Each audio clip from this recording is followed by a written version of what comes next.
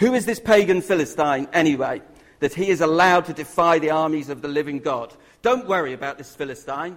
I'll go fight him. So the first stone is courage. The second stone represents confidence.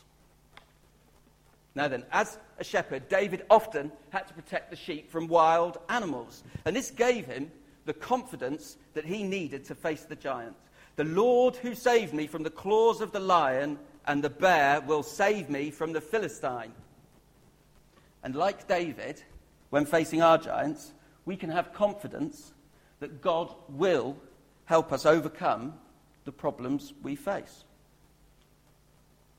The third stone, we've got courage, confidence, preparation. Today we prepared for the tug of war by doing some exercises. This morning for the service we prepared by doing our warm-ups. David, in the story, he prepared. He didn't go to face the giant unprepared. He prepared. He went down to the street. Well, first of all, he tried to prepare by putting the armour, the king's armour on, didn't he? But it was too big for him and he couldn't move. So he went down to the stream and he got his 5 stones. And that's how David prepared to fight Goliath. It is important for us to do everything possible to be certain we are prepared to face the challenges in our lives. But that leads us on to the 4th stone, which for me is the most important stone. And that is trust. David did not trust in his own ability to slay the giant. When we had the tug of war, although we might have thought we were going to win, it was fairly obvious it was an unfair fight. But we wouldn't have been able to win in our own ability. But when Goliath shouted at David and cursed him and was ready to kill him, David said, "You come to me with a sword and spear, but I come to you in the name of the Lord God Almighty." How cool is that?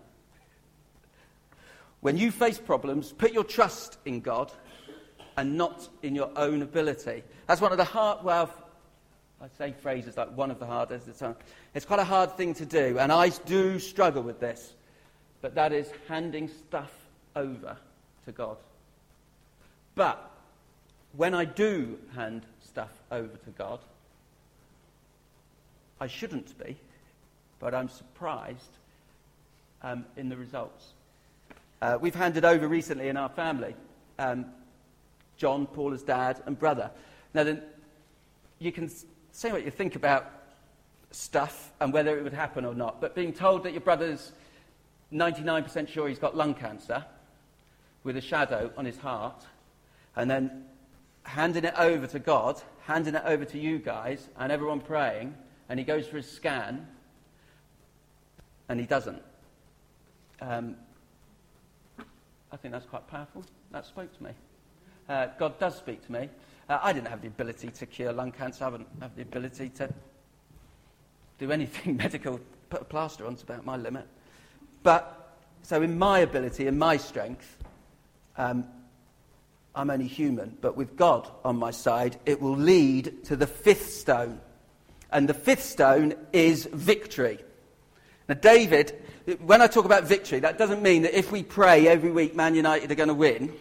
Right? That's not necessarily the victory that I'm talking about. What I'm talking about is God's battles. It is God's battle, not ours, David said.